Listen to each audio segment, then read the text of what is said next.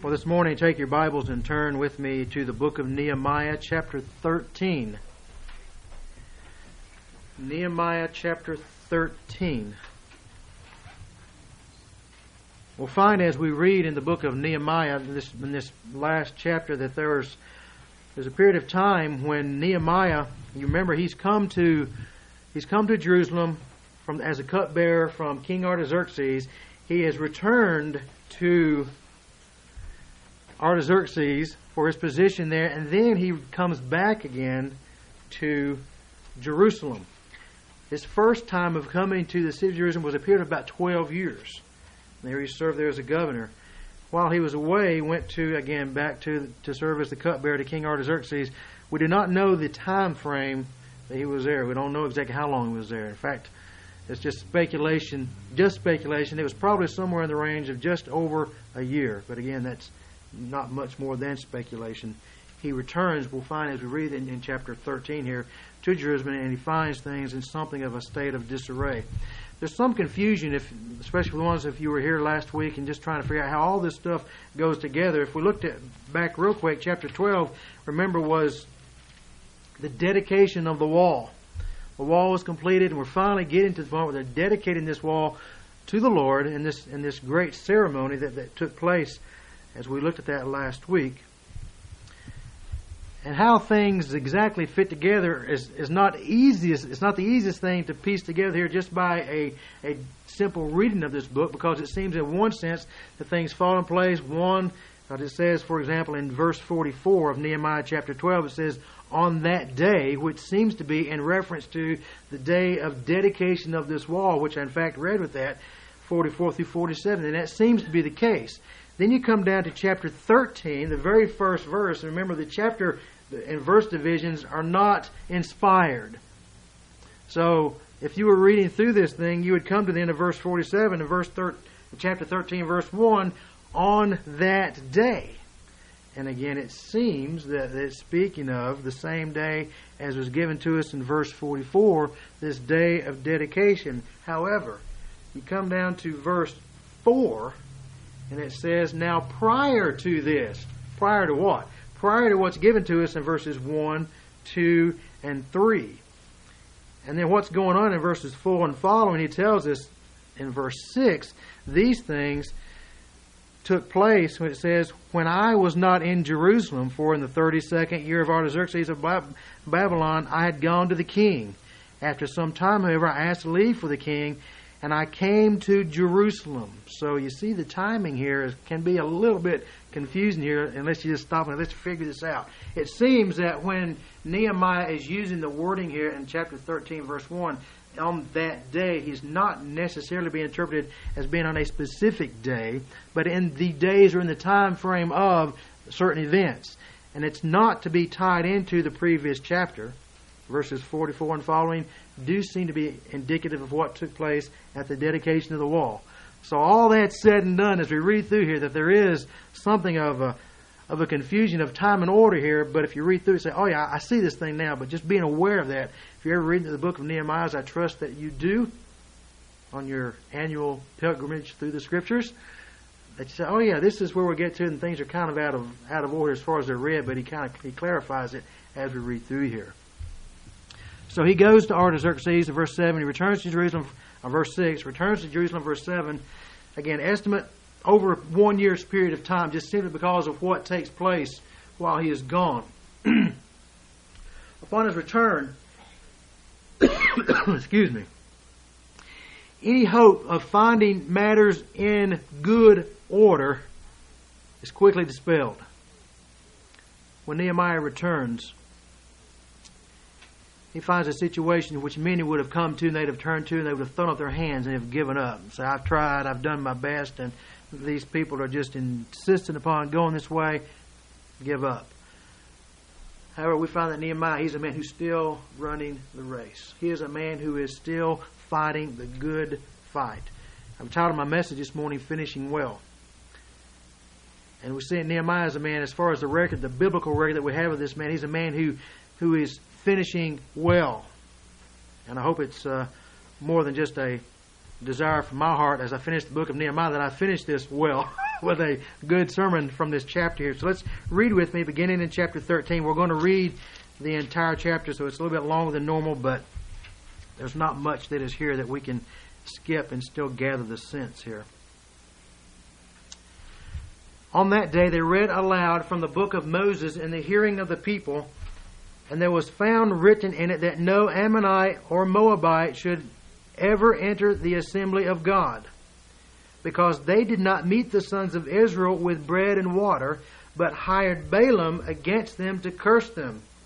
However, our God turned the curse into a blessing. So it came about that when they heard the law, they excluded all foreigners from Israel. So now to help us with the timetable here, verse 4, but prior to this. So it seems that this is tying these first three verses into this section. Prior to this, Eliashib the priest, who was appointed over the chambers of the house of our God, being related to Tobiah. You remember Tobiah from earlier back in Nehemiah? Tobiah, one of the enemies of Jerusalem, Tobiah the Ammonite.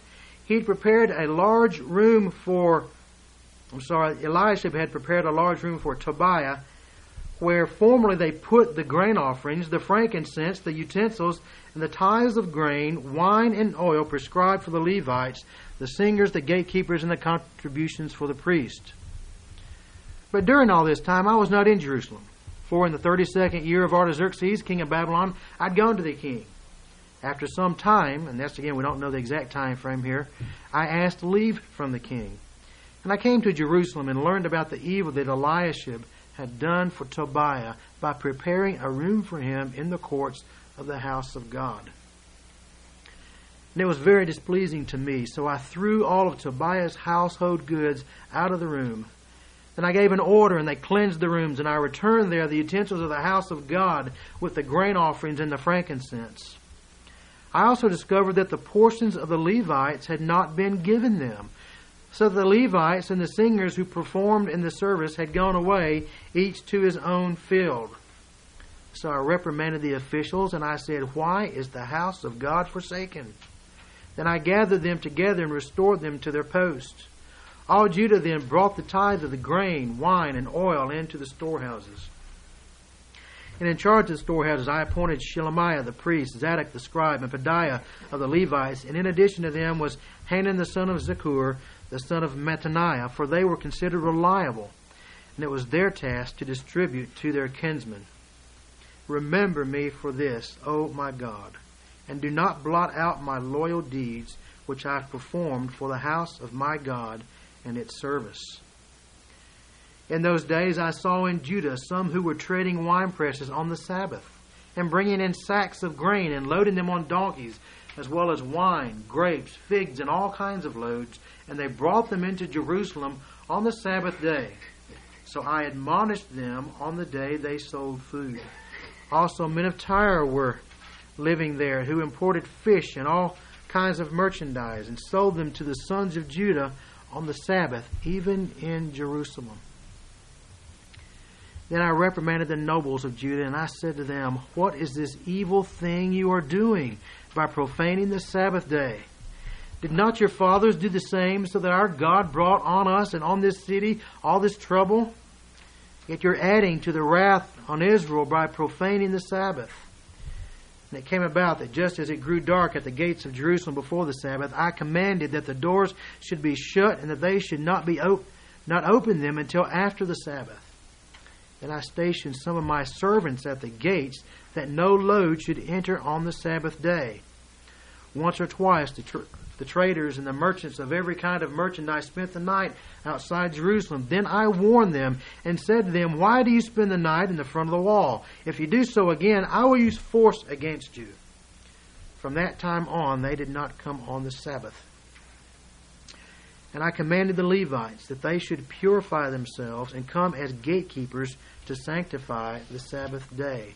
For this also remember me, O my God, and have compassion on me according to the greatness of thy loving kindness. In those days I also saw that the Jews had married women from Ashdod, Ammon, and Moab. As for their children, half spoke in the language of Ashdod, and none of them was able to speak the language of Judah, but the language of his own people.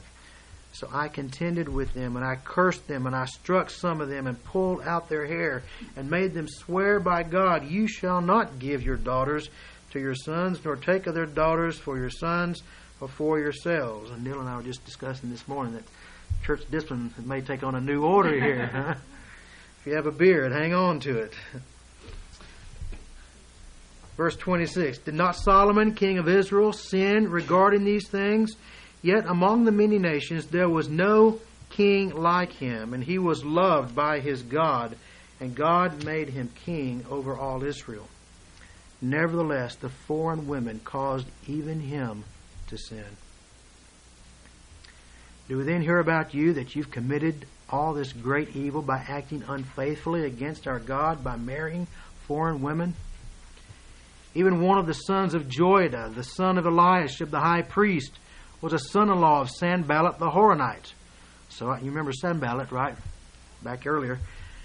So I drove him away from me. Remember them, O my God, because they've defiled the priesthood and the covenant of the priesthood and the Levites. Thus I purified them from everything foreign and appointed duties for the priests and the Levites, each in his task. And I arranged for the supply of wood and appointed times for the firstfruits. Remember me, O my God, for good. One of the books I have in my office in my library is a book by a man named Plattinger. The name of the book is Not the Way It's Supposed to Be. And it's really a doctrinal study on sin. Not the way it's supposed to be. And he just talks about what sin has done, how it has so corrupted mankind, and how it affects in our relationships one with another, and how it affects all of our world around us. And what an appropriate title. It's not the way it's supposed to be. You know, and I think it must be somewhat descriptive of what Nehemiah experienced as he's been away for some period of time from Jerusalem, having accomplished so much, so many good things in his 12 years there of service, rebuilding the wall and restoring all that was restored, restoring the place of the law of God. And this gone for this period of time, and he comes back and he looks and sees, and I just can't help but think there's something in his mind that thinks this is not the way it's supposed to be. It's not the way it should be here. And what we see is that there's an ongoing battle to be fought. There's an ongoing battle in the hearts of these people, in the hearts of Nehemiah, and our own hearts and our lives. And that is a battle against sin. You know, when we got saved, the battle didn't end, did it? It just started. It's a new kind of battle. It's a battle against sin that we must take up. And it's a battle that God has ordained for us. And we must fight in that fight against sin relentlessly. And Nehemiah gives to us a model here, I think, of what it is to take on sin. To not become comfortable with it, to not excuse it, but to take it on, to address it, and to deal with it in a relentless manner. What does he do here? First of all, we see that Nehemiah comes with an attitude that he has a decided attack. He has decided attack mode. That's his mode. He returns here to Jerusalem, and here it is. He sees the problems. He sees the mess. What does he do? He doesn't go and he doesn't form committees. He doesn't have some discussion panels to see, well, what's the real issue here? What are the things that can be done? But what does he begin to do? He begins to attack the problems of sin as he sees them. There's the sin of Eliashib, who's the high priest. What's he doing? He's misusing the temple for his own benefit, allowing Tobiah to come in and to take up residence in the temple there. There's the support of the Levites that's been neglected. They haven't been bringing in the tithes and the offerings. So the Levites don't have any means to be supported. So they've had to leave their positions and go out just simply to make a living for themselves. The Sabbath being profaned. Mixed marriages. And that being the picture there and the reality of spiritual compromise among the people here. You know, all this stuff going on, this many problems that Nehemiah, it's a situation that most of us would look at and say, all right, we've got to choose our battles here. What are we going to choose? Here's Nehemiah. I'm going to take them all on. We're going to deal with it all here. As he sees the seriousness of what's before him and as he addresses the issues here. So he begins to attack. But why? Why is Nehemiah so determined to come in and attack these issues, attack the problem, and to attack sin? Because Nehemiah realized that there is a such thing of right and wrong. There is a revelation of God's will. There is God's law given to His people. So that's the standard. It's the law of God. So all he's doing is coming, he's not imposing upon them, these are things that I think you ought to be doing. This is God's standard for us as a people. So we've got to deal with this thing. So he comes in to attack the sin that's taken place. What do we see here? Well, first of all, we see against Eliashib's action where he has allowed who? Tobiah the Ammonite, which explains to some degree why he has included these first three verses. Look on there, it says, in the hearing of the people that they read the book of Moses, there was found written in it that no Ammonite or Moabite should ever enter the assembly of God. Now verse 4. Eliashib the priest, who was appointed over the chambers of the house of God, being related to Tobiah the Ammonite. You didn't have Ammonite in your Bible. This is back in chapter 2. Tobiah was an Ammonite. Chapter 2, verse 10 tells us. What's the violation? It's a violation of the law of God here. Look in Deuteronomy chapter 32. Which is rehearsed to us in these first few verses, but look in Deuteronomy chapter 32, verses 3 through 5.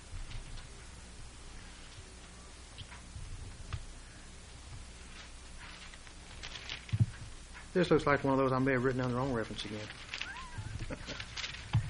That's all right, because it's Deuteronomy 23. That's what it is. It's Deuteronomy 23. Just got it backwards.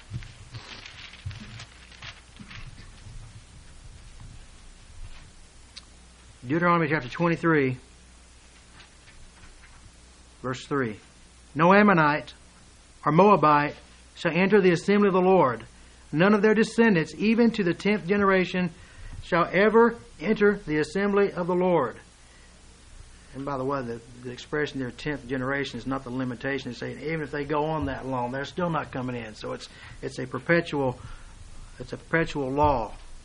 Because they did not meet you with food and water on the way when you came out of Egypt, and because they hired against you Balaam the son of Beor from Pethor of Mesopotamia to curse you. Nevertheless, the Lord your God was not willing to listen to Balaam, but the Lord your God turned the curse into a blessing for you, because the Lord your God loves you. So there's a law of God. The law of God is that the Ammonites, the Moabites, are never to enter into the assembly of God's people. And here is Eliashib, the high priest, who has opened up the door to the temple and letting someone live there in one of the storerooms there. So again, Nehemiah comes in. There's a right and there's a wrong here. There is a revelation of the law of God that is being violated. What about the support for the Levites? Well, look back in Deuteronomy chapter 12. If you don't want to look at all these, you can just jot them down if you want to do both. Deuteronomy chapter 12.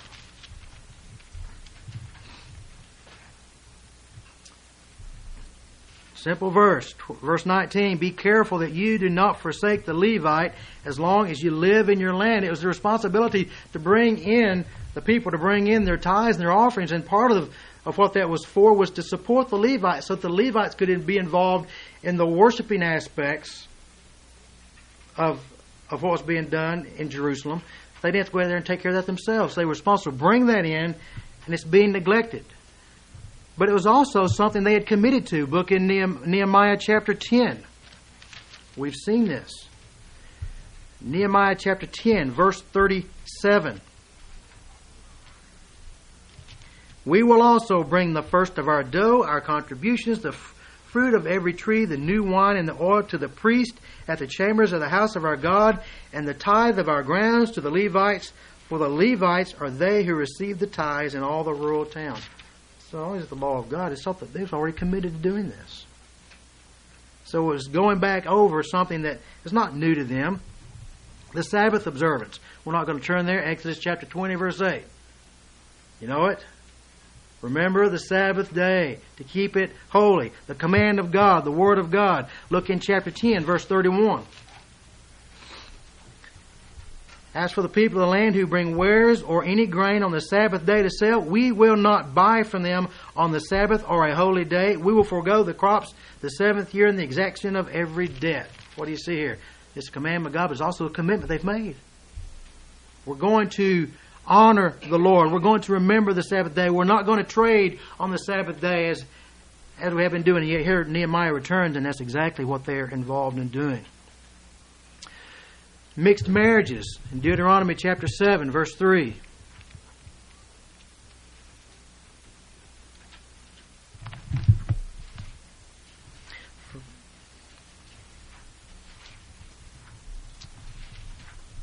It's talking about going into the land in verse 1 of the Hittites, the Girgashites, the Amorites, the Canaanites, the Perizzites, the Hivites, and the Jebusites. All right? Verse 3, furthermore, you shall not intermarry with them. You shall not give your daughters to their sons, nor shall you take their daughters for your sons. Why? Verse 4, for they will turn your sons away from following me to serve other gods. And the anger of the Lord will be kindled against you, and he will quickly destroy you. Incidentally, this is not a biblical case, because I don't think that there is one, a biblical case for forbidding interracial marriages. Okay? What you have here, when I speak of mixed marriages in this context, it is speaking of those where you have, it's a mixing of religion. The people of Israel were a people set apart for the purposes, for the glory of God. And when they would intermarry with these other groups of people, there was the mixing and the mingling of their religion as well. And what did he say? You intermarry with these, and you're going to fall after their gods. So that was not to take place. Didn't have anything to do with race here. It has everything to do with the purity of God's people and their religion and their worship of God. That's what it's about here.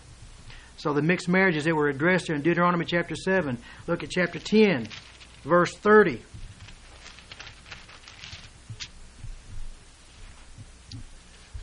We will not give our daughters to the peoples of the land or take their daughters for our sons. They've been here. So what do we see?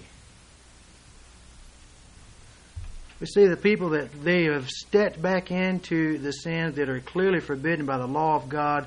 Those things they recognized in the revival we saw back in those earlier chapters, that they committed themselves to, and now they're right back into the sin.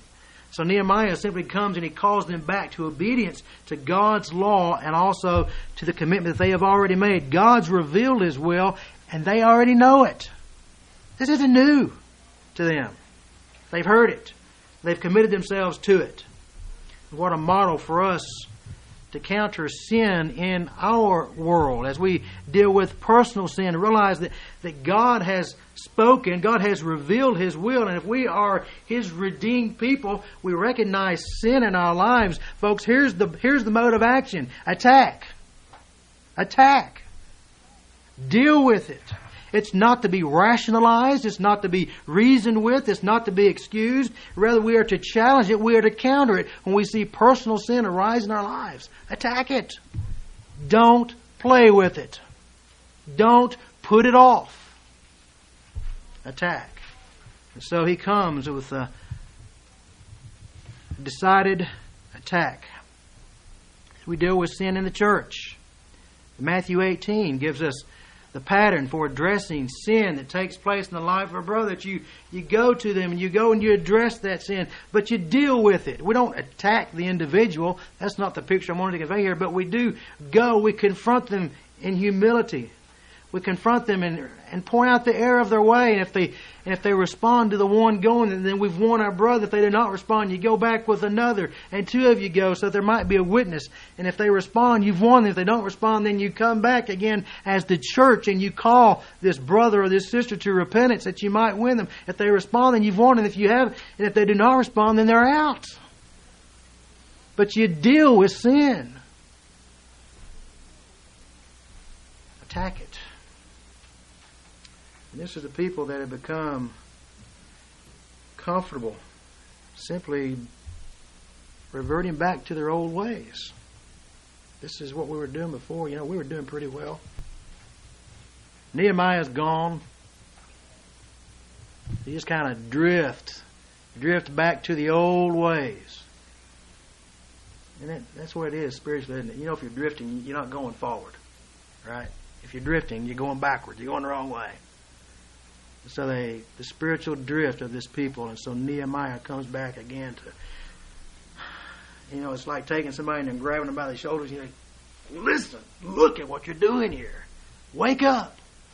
He comes in with a mindset to attack. This isn't a personal thing for Nehemiah. This is about the glory of God. This is about the preservation of the glory of God through His people. So he comes in and he deals with things, attack. Number two, we see he takes some very drastic action. Very drastic in his action.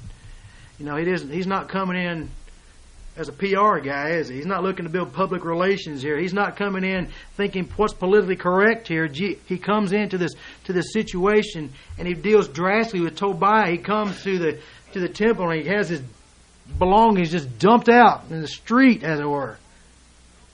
Dumped out of the temple, into the room, clean it out. The Levites, he contends with them. He reprimands them in verse 11. And regarding the Sabbath day, he reprimands the nobles in verse 17. He has the gates closed and he warns against those they can't get in, so they're outside. And he says, "Don't come here anymore. If you do, I'm going to use force against you." Man, this guy's taking drastic action, isn't he? He keeps pushing. He's not content. Well, let's just close the gates and let them be out there. No, he keeps pushing for absolute compliance to the law of God. And you're not going to have temptation outside the wall. Don't come back. We're not trading. You're not welcome here on Sunday, or Sabbath day. Our Sunday is the Lord's day. Regarding marriages, what does he do? It says that verse 25, it says that he contended with them. It says that he curses them. He strikes them. He pulls out their hair and he made them swear. What do you mean cursing? What's going on here? Is this a godly man? What does it mean? It means he's placing them under a curse if they don't repent. So it's not like just coming in and just all sorts of foul language as we think of cursing. That's not what's involved here.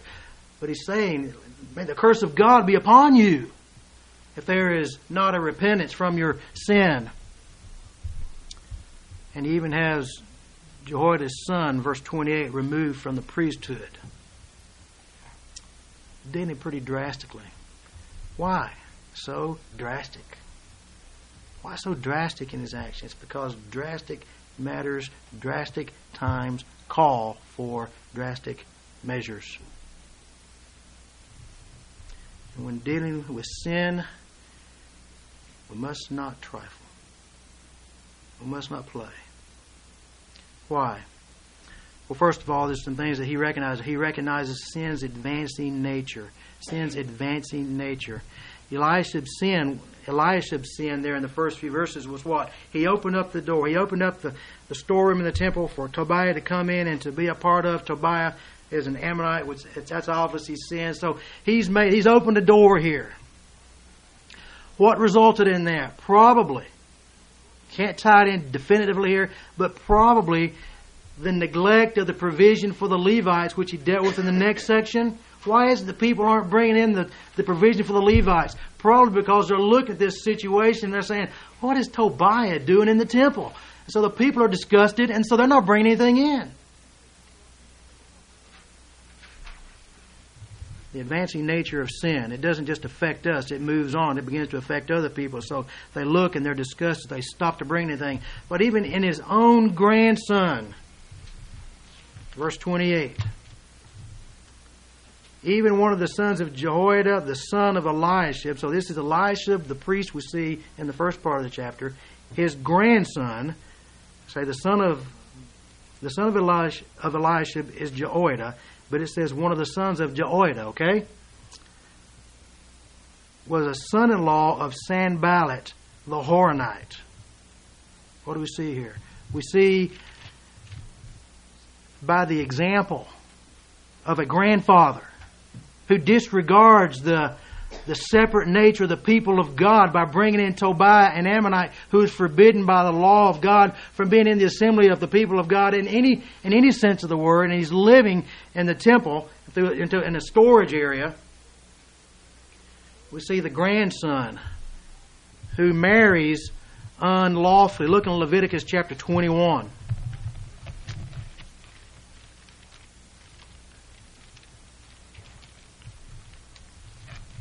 Leviticus chapter 21, verse 7. There's very clear instructions given to those of the priesthood and who they're to marry. They shall not take a woman who is profaned by harlotry, nor shall they take a woman divorced from her husband, for he is holy to his God. Look down in verse 14. A widow or a divorced woman or one who is profaned by harlotry, these he may not take, but rather he is to marry a virgin of his own people. There's the law of God regarding the priesthood. You're to marry one who's never been married before, even if she's a widow, just because of this unique position of the priesthood. These were to marry someone, a virgin of his own people. What do we see here? We see in verse 28 that this grandson of Eliashib, he's a son-in-law of Sanballat the Horonite. He's married into a heathen family. And what happens? Well, it brings about the pollution of the priesthood. The priesthood is polluted by his marriage. And so Nehemiah sees the situation and he removes him from his position there.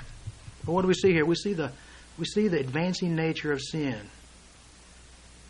As Eliashib opens up the door and lets this man come in, and it discourages other people, and so they become involved in sin because they don't want to support this anymore, so they quit sending their tithes and their offerings. The Levites are not provided for, and you see it in his own family as he's broken down the distinction of being the people of God, and his own grandson, who is a priest, who's to serve in the priesthood, violates the law of God. It's by the example. See, sin just advances.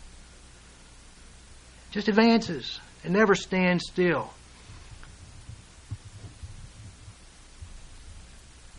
Regarding the Sabbath being profaned, it's just like Nehemiah looks back at his expresses back in verse 16 here.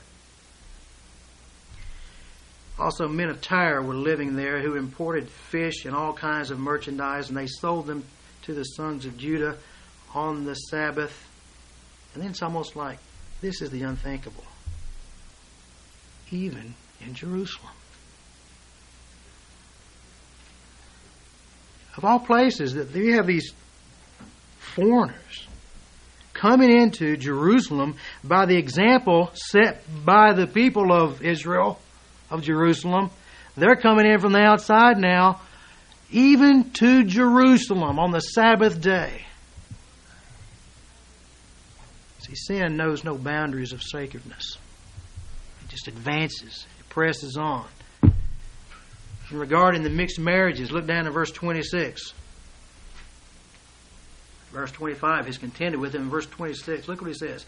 Did not Solomon, king of Israel, sin regarding this thing? Yet among the many nations there was no king like him, and he was loved by his God, and God made him king over all Israel. Nevertheless, the foreign women caused, here it is again, even him.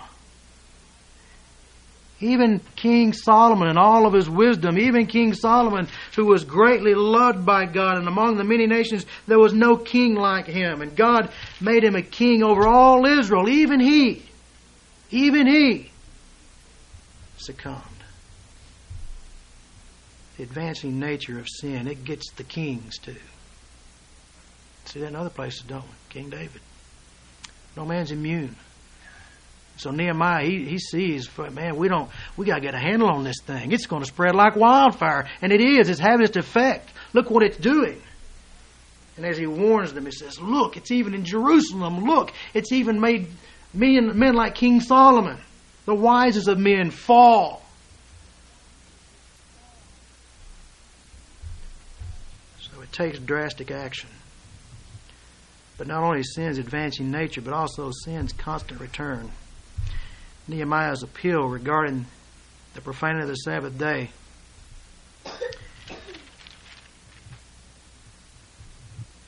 Verse 18.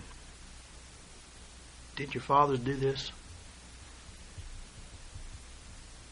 Did not your fathers do the same, so that our God brought on us and on this city all this trouble? Yet you are adding to the wrath on Israel by profaning the Sabbath. Sin's constant return. Here's the return for sin. When I say constant return, here's what I mean. Sin does have a return. Eventually, it's destruction. It's a pretty poor return on things. You want to invest your life into a life of sin, this will be your return. He said, listen, our fathers, they did this so that our God brought all this trouble on us. Sin always has a payback. There is, as R.G. Leeds out of Memphis said, payday someday for our sin.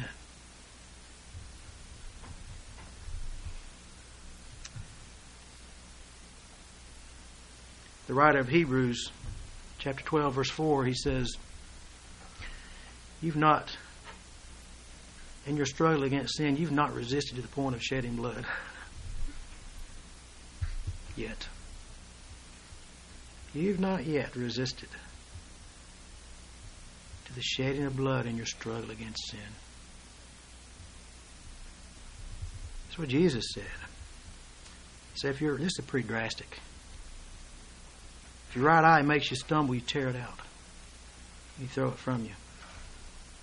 If your right hand makes you stumble, you cut it off and you throw it from you. It's better for your right, that one of your parts of your body perish than for your whole body to go to hell.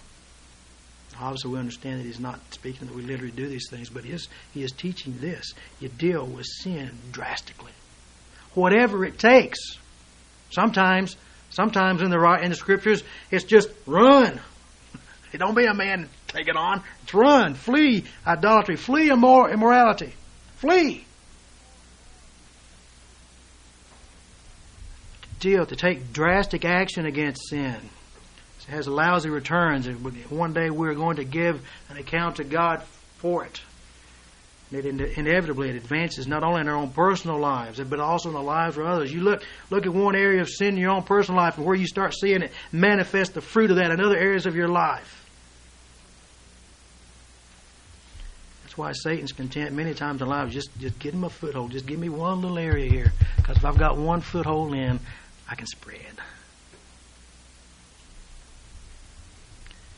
Deal with it drastically. Third, we see in the struggle against sin, Nehemiah has a devotional attitude. 4 times in recording these events, Nehemiah prays. Verse 14, remember me for this, O my God. Do not blot out my loyal deeds which I performed for the house of my God and its services. Verse 22, about midway through the verse, for this also remember me, O my God, and have compassion on me according to the greatness of thy loving kindness. Verse 29, remember them, O my God, because they have defiled the priesthood and the covenant of the priesthood and the Levites. And then verse 31, the very last, remember me, O my God, for good. 3 of these 4, remember me. Now, this is not to be interpreted in any manner as a works righteousness.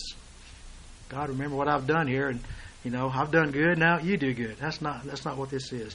This is a plea for covenant faithfulness.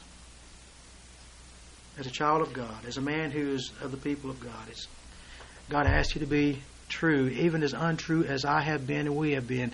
I ask you to be true to your covenant, to be faithful to your covenant that you've made with me and with your people. It's asking for compassion according to God's loving kindness in verse 22. There we see the heart of it. For this also remember me, O my God, and have compassion. Have mercy on me according to the greatness of thy what? Thy loving kindness. There's that word, hesed, that love, that loving kindness. It's asking God to simply honor one who honors him, which is what God said he would do. I will honor those who will honor me. He's confident. Nehemiah has some confidence that his actions are right because he is simply defending and declaring God's law. He's not imposing the law of Nehemiah. He's not imposing Nehemiah rule. He's bringing forth again, here's the law of God. And so he speaks forth and he acts with confidence. With a spirit of devotion before God. This is God's law. It's a man who lived before the face of God. We've got to remember that in our battle and our struggle against sin, that we are to have an attack mode. We are to be willing to take drastic action, and we are to have this devotional attitude. We've got to remember in the context of all this that our ultimate resource against sin is the strength of God. It's not a matter of stir up all the strength and muster up all that we have within us so we can impress God. No, it is a taking an attitude, a mind of spirit of attack against sin, of drastic action against sin, devotional attitude in the battle against sin, to say, Lord, I need you. I need you. And to be willing to cast ourselves anew and afresh and say, Lord, I am not adequate for this battle of sin. I'm not. Would you give me your strength? Would you pour out your grace upon me? And it is we fight by His strength given to us. So, Nehemiah, he sees, as we've seen countless times through the book here, he sees God's hand. He sees his need of God. God, remember me. Remember me in this fight. Remember these things that I've done, not for credit. But Lord, remember your faithfulness. Remember your covenant. And as one of your children, one of your people, I desire to be yours, to experience your grace. Again, we don't know the rest of the story of the life of Nehemiah. For all practical purposes, after this book, he disappears. But what we do know of Nehemiah is that he was a man that, what we see from beginning and end in the biblical record, we see a man who was determined to do right. He was a man who was determined to finish well. And again, a man in the biblical record, he does. He finishes well. Much like the words of the Apostle Paul, I have fought the good fight. I have kept the faith. If we're going to finish well, we're going to do it in a battlefield. And we're going to battle sin, and we must do it deciding to attack, drastic in our actions, but devotional in our attitude, casting ourselves upon the Lord for His strength. Let's go to the Lord in prayer. Heavenly Father, we thank you for the resources that we have against sin, and we thank that we can know that there is sin because of your word, but we also can experience a measure of victory over sin because of our standing in Christ, because of the Spirit of God who is given to us in this battle.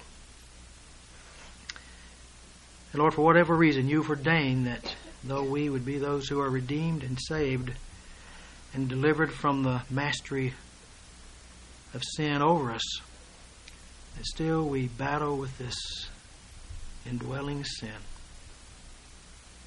Well, we would like to be free from it altogether. Know that will not take place until we're called to be with you, or until you return. Lord, give us grace to see it for what it is. Lord, we confess that we do not see the horror. We do not see the ugliness. We do not see the ramifications of sin as we ought. But we can know